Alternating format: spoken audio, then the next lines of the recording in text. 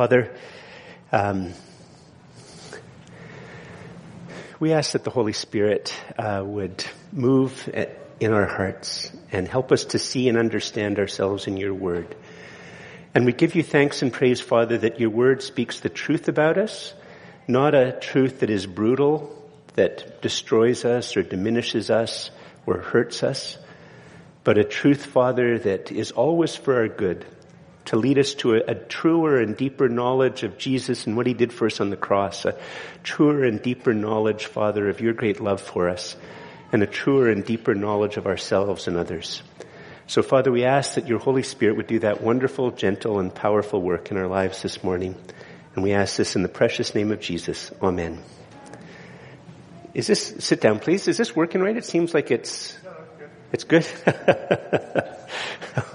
Okay, then not only my nose running, but my ears aren't working right. That's not a very good sign. There's about a year and a half ago, I don't know, maybe I've lost track of time. COVID makes it hard to figure out how long ago anything was. I don't know for you folks, it's just, pre-COVID seems like 100 million years ago to me. It's hard to imagine there was, but I was just watching ER is on Netflix, and it's just shocking to see what the doctors do with masks or don't do with masks. It's like, whoa, what, that actually used to happen before COVID? Anyway, there was a big scandal that rocked the Christian church, I don't know, about a year and a half ago or so. And it was a very, very hard series of revelations about Ravi Zacharias. And many of you are probably familiar with it. Ravi was a best-selling author, a Christian apologist, started a large organization that helped to defend and describe the Christian faith. And then there had been some allegations just before he died, but they sort of seemed to be dealt with. But then after he died, more and more revelations came out, and it turned out that he had been a sexual predator for a long time. Like just actually a terrible sexual predator. And if he had not died before these revelations come out, he would definitely have been fired, and he might very well have been in jail. And it was a very, very hard thing for a lot of people to get their mind around. And for some people, it weakened their faith in Christ.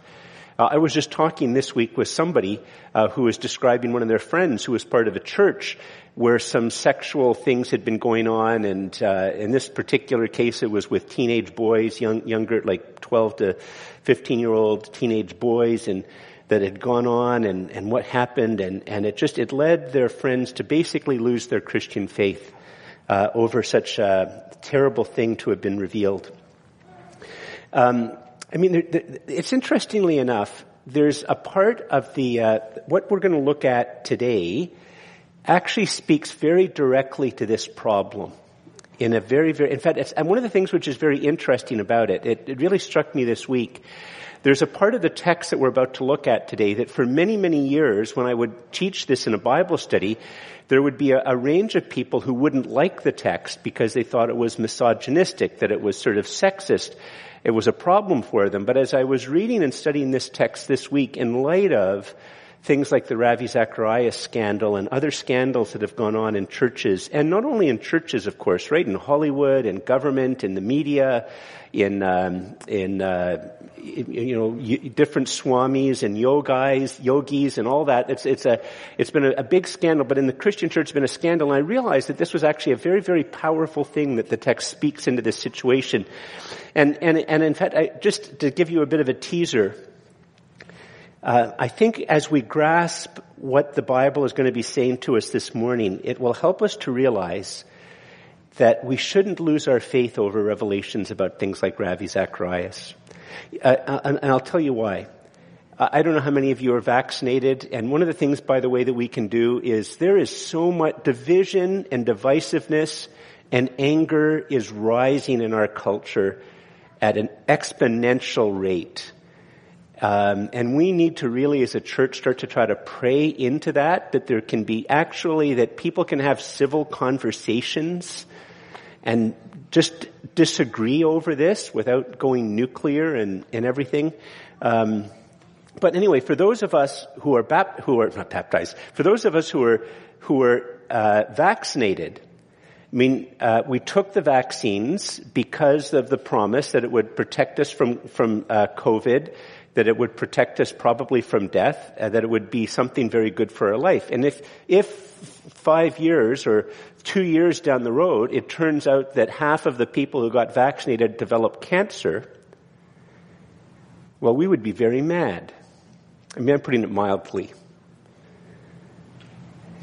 We would be absolutely furious. Why? Because the promise and prediction is one thing, but the outcome is completely different, and so we're angry. And one of the things which is very interesting about this biblical text, concealed within a part that many people, when they look at it from a different context, find maybe insulting to women, that rather than that, it's actually a very, very profound warning about the human condition, and in fact, a precise warning about the perennial problem of predators. So in other words, it isn't as if God said, listen, believe the gospel and follow Jesus and none of this stuff will happen. It's, no, listen, this is going to be a constant problem. You know, Ravi Zacharias International Ministries, Church of the Messiah, this is going to be a constant problem. So you have to deal with it. So let's look at the text. So if you'd like to turn in your Bibles to 2 Timothy chapter 3, verse 1. If you're a guest this morning coming on, we preach through books of the Bible. And so this is where we are in the book of 2 Timothy. And 2 Timothy chapter 3, verses 1 to 9. And it goes like this. But understand this, that in the last days there will come times of difficulty. Now we're going to stop and pause there for a second. But understand this, that in the last days there will come times of difficulty. Now, if you're here as a guest and you haven't traveled and hung out with Christians for very long, or if you're watching us online and you haven't hung out with Christians for very long, or maybe you have hung out with Christians and you're in recovery and checking us out to see if maybe there is, after being really burned by types of Christianity and churches, that maybe there is something in this Jesus thing. I mean, just by the way, the biggest barrier for me becoming a Christian was the church, which I try to remember as a pastor. And I'm not saying that we do everything perfect, but that was part of my background. That was a hard thing to get over. But it's very interesting here that it says in the last days there will become times of difficulty. And difficulty is a good word for the original language. But don't think of difficulty as the difficulty that you have because you go to your coffee shop and you have to wait 90 seconds longer because the person ahead of you is confused. And you think, gosh, this is difficult. Okay, that's what's called a first world problem. Take a chill pill and, pray for the person, do something productive with your time. What it's describing here is deep difficulty, really serious difficulties. That's the way you have to understand that word. But here's the significance. If you travel with Christians, they'll often talk, oh, this person's going through a very, very hard time. And what will many Christians often say, oh, they're obviously going through a time of attack. The Bible here says that's wrong. If you could put up my first point, life will always be difficult. Aren't you glad you came to church? I get to tell you that life will always be difficult. It's not necessarily a time of special attack. It's called normal life. Life will always be difficult, so following Jesus and learning from Him as you walk with Him is wise. Life will always be difficult. I mean, it's actually very interesting for a moment. Why is it that we don't like hearing that? What does it tell us? What does it tell you about yourself that you don't like hearing that? The fact of the matter is that we live in a culture that's been very, very, very deeply formed by this idea that if you manage techniques, if you manage science, if you have a proper way of managing organizations and governments, and if you read this self-help book, and self-help books or different self-help gurus or coaches, they're going to teach you these different steps. And if you follow these steps, then your marriage will be easier, your job search will be easier, your finances will be easier, your health will be easier, and on and on and on. And we have this basic acceptance of the idea that life should be easy. And Christians easily fall into it. If you just have this experience of the Holy Spirit, if you have this breakthrough in your life, if you have this Bible study technique, if you were part of this church, if you listen to this celebrity pastor tell you the steps for dealing with anxiety or this or that, then life will be easy. As if that's normal life. And when it's not easy, there's something wrong with you. Or something wrong with your boss, or something wrong with your wife, or something wrong with your kids, or something wrong anywhere else. But we have this deep addiction to a myth that life is going to, natural life is easy. And if it's not easy, dang it, it's the school board's fault, or the union's fault, or Trump's fault, or Biden's fault, or Trudeau's fault, or Toole's fault, or fill in the blank. The Bible says life is difficult. Why am I saying that? Because you see, the last days began when Jesus rose from the dead. It's not talking about some special time of season that happens the week or the month or the year or 7 years or 3.5 years before Jesus returns. It's talking about what happened. We live in the last days right now. And it's very important that the Bible puts it in terms of the last days, you see, because the last days has a very, very powerful pull on our imagination. That, the last days will either be back when I was a kid, there was a very popular song, "This is the dawning of the age of Aquarius." As if we were dawning the age where there would be peace and there would be love and there would be harmony and all of that type of stuff. There's intellectuals who talk about, there was an important intellectual that talked about how with the collapse of the Soviet Union, we'd reached the end of history. And on the other hand, the end of the days can also be something that gives you license to do whatever you want. The world is about to come to an end. The comet's about to come. We just do whatever. Murder, rape, pillage, because it's all going to end. And no, the Bible is saying we are in the last days. And the last days means that your life's going to often be very difficult. And then the Bible goes immediately into describing part of the reason why life is difficult.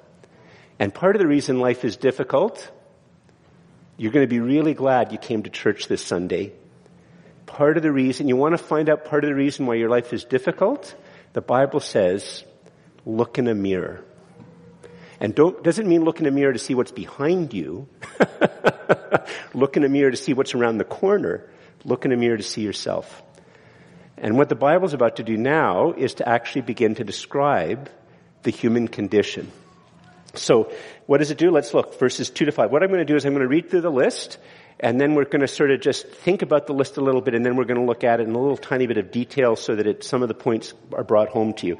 But listen to what it says. So I'll read verse 1 again, but understand this, that in the last days there will become times of difficulty, for people will be lovers of self, lovers of money, proud, arrogant, abusive, disobedient to their parents, ungrateful, unholy, heartless, unappeasable, slanderous, without self-control, brutal, not loving good, treacherous, reckless, swollen with conceit, lovers of pleasure rather than lovers of God, having the appearance of godliness, but denying its power.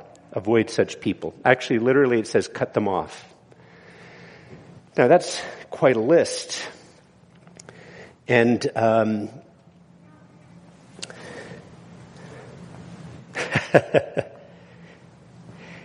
almost all child-raising books that are published in the secular and even much of the Christian world says this isn't true.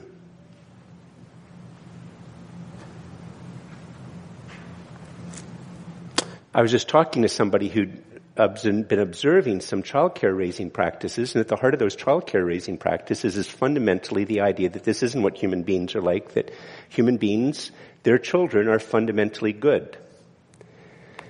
And they were following techniques to try to deal with children that assumes that children are fundamentally good. It's part of a lot of educational curriculum at an undergirding level that children and others are natural learners.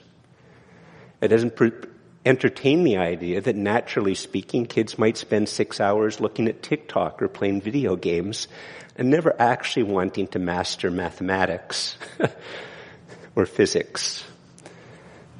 That they'd much rather read a silly, easy book than to be stretched by a book.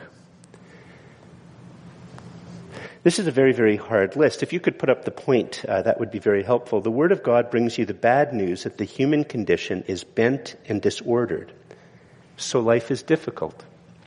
In other words, life is difficult not just because you age, not just because you don't always get that promotion, you don't always get the marriage, you don't always get the children, you don't always get that friendship, you don't always get the house, you don't always get these things. It's hard and difficult because you live with people that are at least partly described by some of the things on this list, and life is difficult because you were partially described in this list. Some of you know me reasonably well, and you could probably pick different things where you could see that this is a weakness in my life. You would look at this list and say, I can see George. I could see how George would be tempted. I could see how George has sometimes been a little bit like this and a little bit like this and a little bit like this. And my only hope is that if you ever reveal it to me, you do it in a way that's not brutal. Because if you do it in a way that's brutal, you're on the list too. You see, this isn't just describing the world, it's describing the world that includes those who come to church. It's describing Christians as well as non-Christians. Now, this is a very, very interesting list, you see, because it's not saying that human beings are all completely and utterly bad, and it's not saying that human beings are by very, very nature good, and if you just have the right religion or the right educational system or the right form of government, or if you're a part of the right group, that this won't be characteristic of you. It's far more nuanced. And by the way, this is a very persistent problem. You see, the heart of critical theory, which is like, in a sense, there's sort of several different things that go on in how people think and talk in the media and in educational institutions. And part of it is this sort of a deep belief still that there is something about people being fundamentally good. But it's sort of mixed up a little bit with critical theory, which is sort of the grandchild of Marxism, which divides the world into classes. And when you divide the world in classes in classic Marxism, I mean, it doesn't really say that there's something wrong with the proletariat, but there is something wrong with the owner class. And critical theory has taken that and developed it. So it might just be that if you're a white male like me, then of course I'm going to be most of these things in the list. But if you're some victim class, that there's something about them in that victim class that they don't lie. They don't lie. Well, one moment, the Bible says that's not true. This list describes everybody, and just apart from a type of learned blindness, we see it all the time. And so you see, here's what the Bible's saying. It's not that we're all bad or we're all good. Like, take the idea of overcome with conceit. Well, what's conceit? Conceit, and this describes nobody in the room, okay? Conceit is actually having too high opinion of your own ideas. There's nobody here who never remembers the time they made a prediction and it was wrong, but they remember all the times they made a prediction and it was right. There's never been a time, any of us, where we've made a proposal for a way to move forward, and later events would show that if it had been followed, that it would have been disastrous. But we do remember the times we made proposals where, because it wasn't followed, there was disaster. There's nobody here who thinks that they're sort of always right, or that they're always the smartest person in the room, or they're always the wisest person in the room. There's nobody here that describes that. Isn't that ridiculous?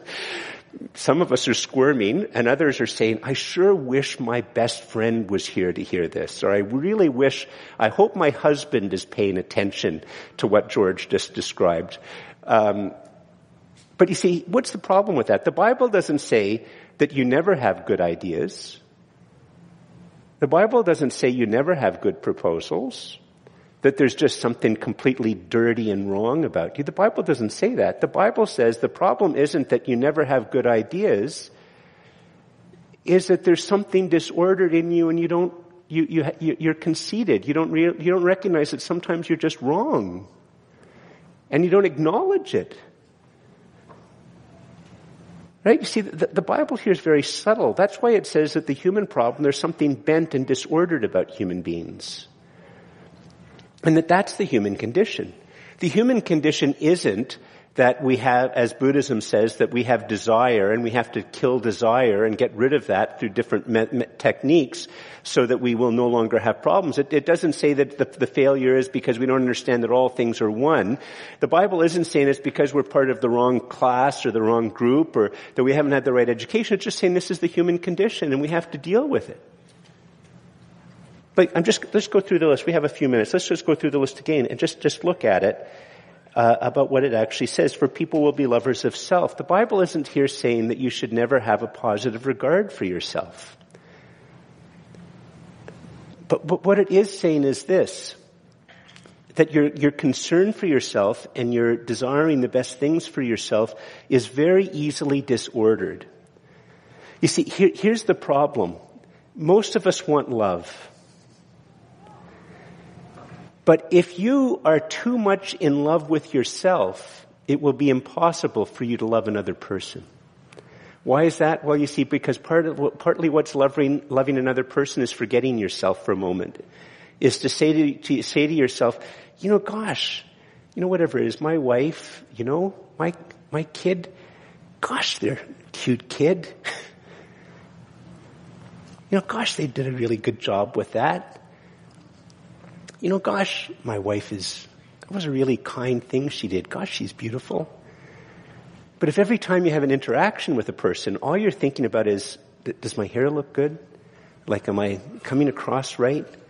And all you're doing is thinking about yourself, then it's hard to notice the other person. It's hard to actually love the other person. So the problem isn't that you just so love the other person that you forget about yourself. The problem is that your love is disordered. You've got them out of, it's in the wrong order. Oops. Good thing that was closed.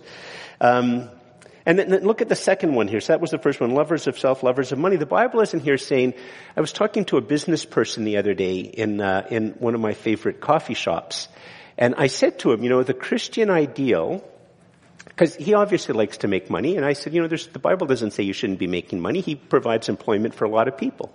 And my guess is he's a really good boss. I'd probably easily have one of my grandkids or kids or recommend one of you to work for him. I think he looks like he's a very conscientious boss, cares about his employees, probably pays them as fair as he can. And I said, the Christian ideal isn't like you see often in Hinduism or Buddhism, where you have an emaciated person living an isolated life, and that somehow is the pinnacle of the human life.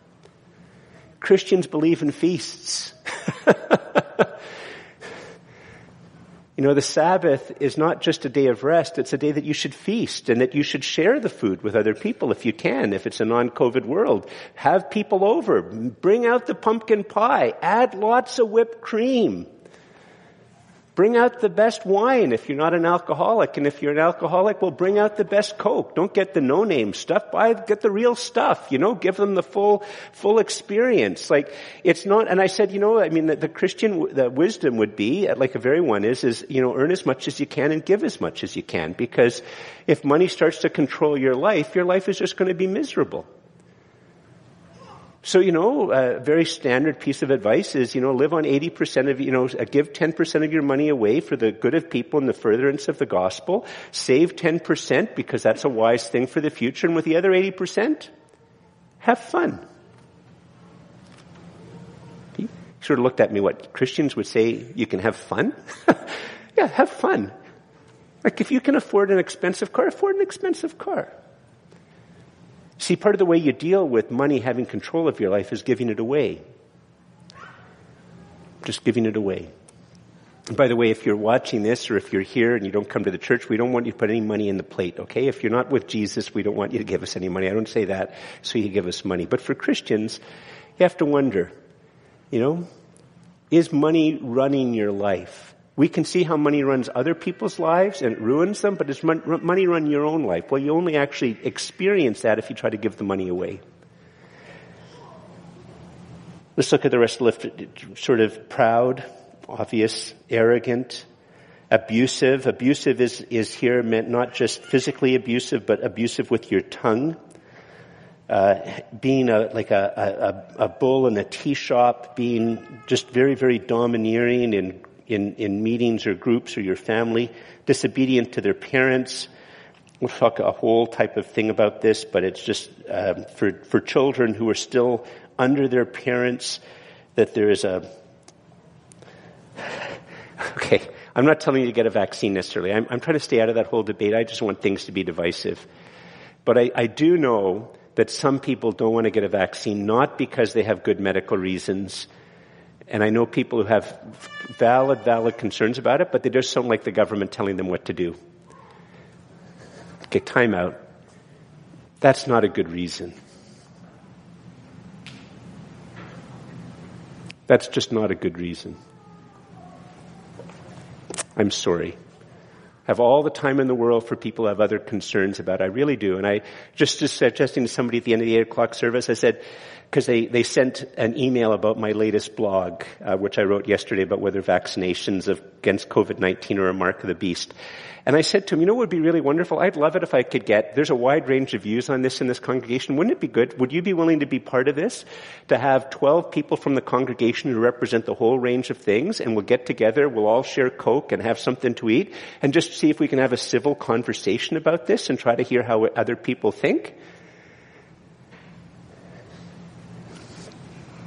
Like that could be, I mean, if we could actually manage that, we should probably put it on YouTube and try to get it promoted, because there doesn't seem to be anywhere where people have civil conversations about this thing. I'm getting off of my sermon topic. It just began with that one thing of, I know there's valid reasons to take it, and I'm double vaccinated, and I understand those who have other concerns, but just because the government tells you to do it as a reason not to do it, that's not a biblical reason. Sorry, it's not. Ungrateful, unholy, heartless, unappeasable is an interesting one. The actual word is, the opposite to unappeasable is a treaty person.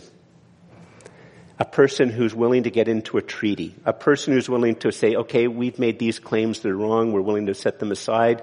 Okay, we acknowledge that we've done these things and we need to stop them, and you'll stop them, and being able to enter into a treaty with a person where it's not just a treaty because you've just completely and utterly annihilated them, and while you have your knee on their back and a gun to their head, they have to sign something, but one where you actually have a treaty and you acknowledge problems on both sides and things you have to give up to have a treaty. The opposite of that is the word here. A person who never enters into a treaty, never acknowledges that they're wrong, never gives an inch. Everything is somebody else's fault.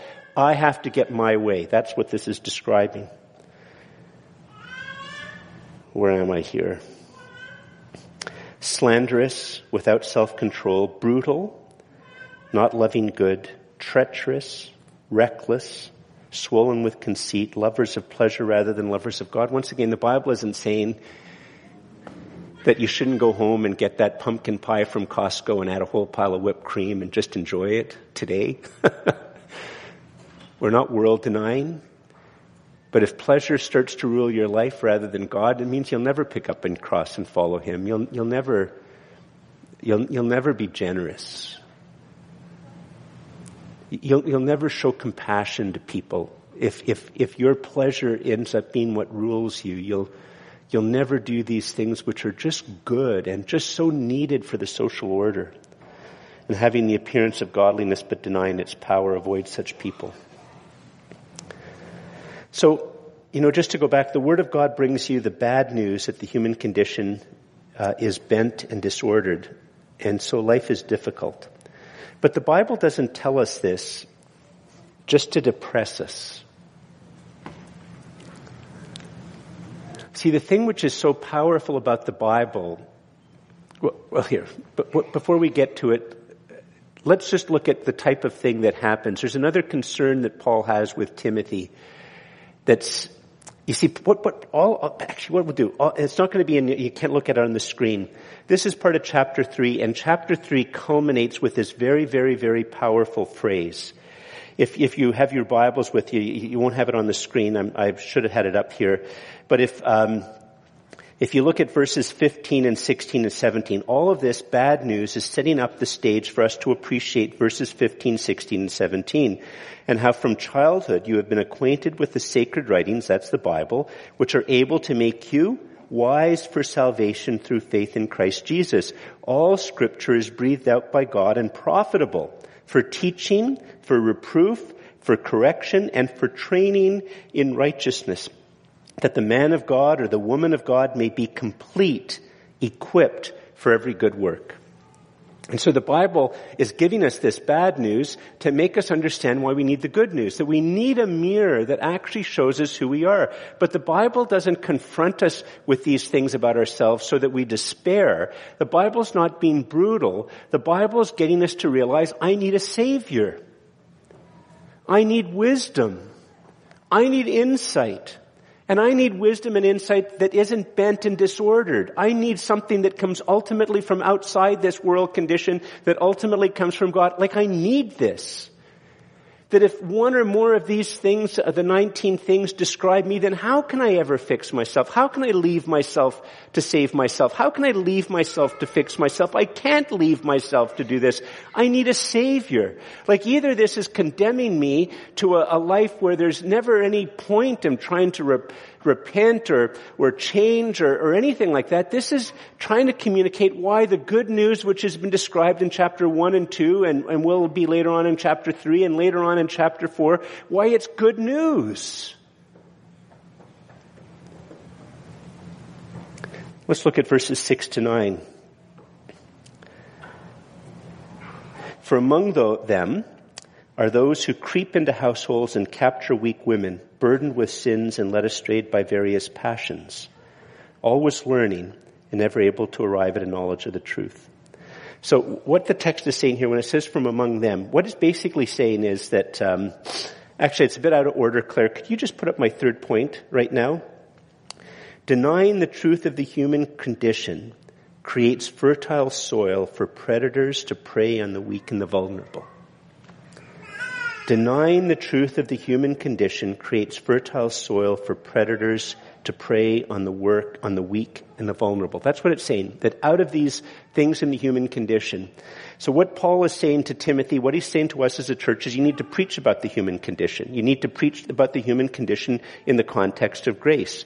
And you need to organize around the human condition. Not that your mind is never going to be right, but that there's a possibility that you can fall too much in love with your mind. Not that you're always going to have wrong plans, but that you can forget the times you were wrong. And you need to remember these things. You need the Bible to help to bring this to some type of a clarity.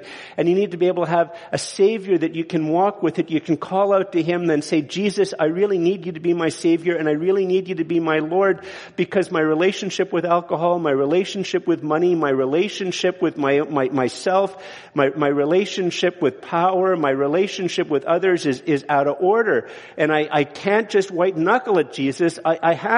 Jesus, you need to be that higher power. You need to be that one who can bring the order in my life that I can't create myself, and I need to be constantly reminded of it, and I need to be part of a community, a church that will remind me of it and will show grace and will speak to me in a way which is not brutal and will tell me about Jesus, and that will teach in such a way that will not just, I don't want to be a predator. We don't want to have predators. And we need to protect the weak and the vulnerable. But out of that teaching which ignores the human condition creates a fertile soil for predators to prey on the weak and the vulnerable. See, if you know, any of you have met anybody who's a bit of a predator, predators have a sixth sense of picking out, like I'm talking about men who pick on women. They have a sixth sense about who's weak. They'll go into a room or they'll be part of a group or a church for a little while, and they can just tell the women who will just, in a sense, in a way that's, Jesus loves you, but give them the finger and put them in their place. And they can tell the women who will be completely and utterly, they're weak and vulnerable. Predators have a sixth sense.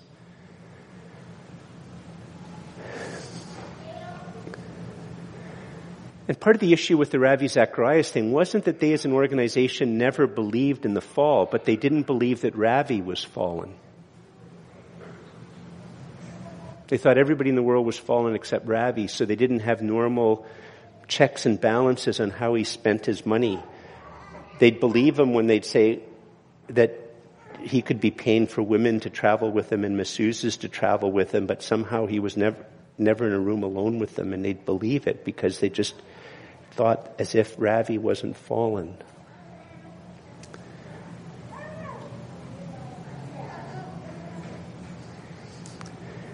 And part of the whole Me Too movement developed very specifically out of the sexual revolution and the naturalness of sexual desires, and this belief that somehow using sexual desires are somehow natural and right and good. Yet to have such a type of ideology and such a type of teaching is fertile soil for sexual predators to be sexual predators. The Bible here isn't describing that all women are weak. It's describing the fact that if you don't deal with the human condition and preach against it, and you turn a blind eye to normal types of discipline and normal types of things to try to prevent it, that sexual predators will flourish. It's also saying that if when you hear about an act of sexual predation or any other type of predatory behavior, and if you don't discipline it, it will continue. Like, you can't stop it from happening because that's part of the human condition, but you definitely will encourage it to happen if you talk as if there's certain people where there's something about the human condition which is just natural and good and that there's nothing evil about it, there's nothing bent or disordered about it. And if you just talk like that, then you'll turn a blind eye to stuff, and it also makes it harder to discipline it when it happens.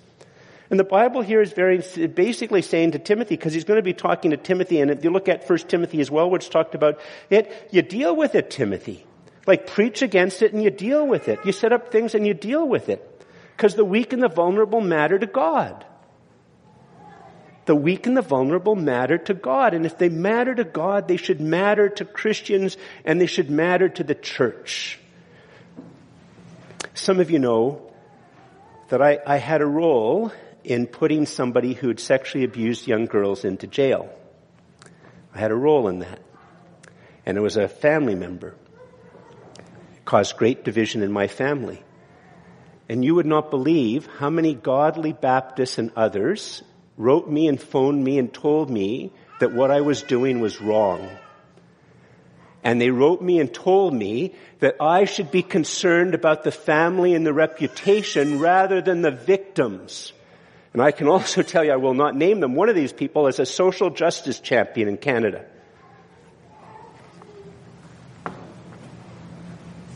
Folks, if this happens in the church, the last thing we should be concerned about is the reputation of Church of the Messiah. What we should be concerned about is the weak and the vulnerable.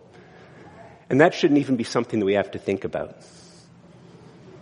We shouldn't even have to say we have to pray about that. Just to wrap us up the time story. When you understand the bad news, you understand your need for the good news. When you understand the bad news, you understand your need for the good news. You see, here's the wonderful news about the good news.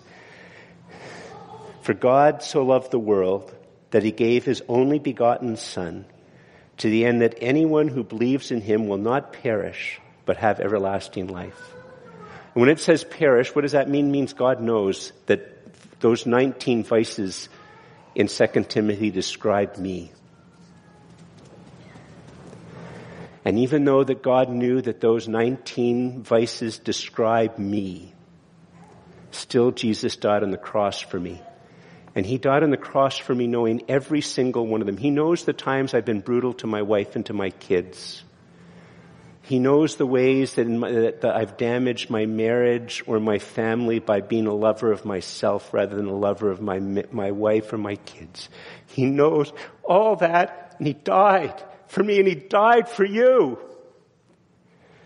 And I don't know how you can have a moral self-examination if you're going to be constantly thinking that you need to justify yourself and manage your appearances. I don't know how you manage it. I know people do, and God loved them that they do. That's common grace. But let me tell you, as grace grips you, as you understand more fully that For God so loved the world that he gave his only begotten Son, to the end that all who believe in him will not perish but have eternal life. When you understand that he knew we were perishing, and he knew why we were perishing, and still he loved us and came and died for us, and that in a sense no sin in my life will ever surprise Jesus who died for me, and my standing before God, my justification before God, is not that he weighed my merits, but that he pardoned my offenses. And it's not that I was able to get a great score in ethics and a great score in theology, but I am covered by the blood of Christ.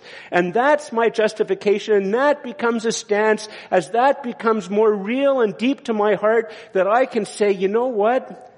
I can be really ungentle with my tongue. I can be like this. I can be like that. And I can call out to Jesus and thank him for dying for me. And I can say, Lord Jesus, help me to be better. Help me to be more like Christ. Help me to be less a lover of myself and more a lover of you. Help me to be less a lover of money and more a lover of you. And what the money that you've entrusted to me for a while could do for the furtherance of the kingdom and the relief of the poor and bringing glory to you. See, that's why knowing the bad news helps you appreciate the good news. And one final thing, just as you all stand, the challenge here is to teach the Bible and discipline biblically to help people thrive in Christ and to protect the weak and the vulnerable. That's why this section is here. Teach the Bible and discipline biblically. Why? To help people thrive in Christ and to protect the weak and the vulnerable. Please stand.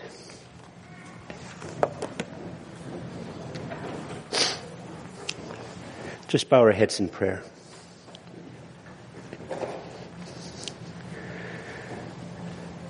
Father, we confess that we really like it when the Bible speaks about other people. It can be hard when it speaks about ourselves. But Father, we thank you that you press through that your Bible speaks to us, and that as the Holy Spirit has a deeper role in our lives, the Holy Spirit will bring the Bible to see how it's describing us, describing me, describing our church. And so, Father, we thank you that you confront to connect, and you confront and you connect so that we know our need for a Savior and your great grace. And Father, we give you thanks and praise that when we've accepted Jesus as our Savior and Lord, that we can repent with hope. We can repent, Father, knowing that even if we're going to fall 100 times more over the next couple of years, but that every time we can repent, that we don't have to make a treaty with evil.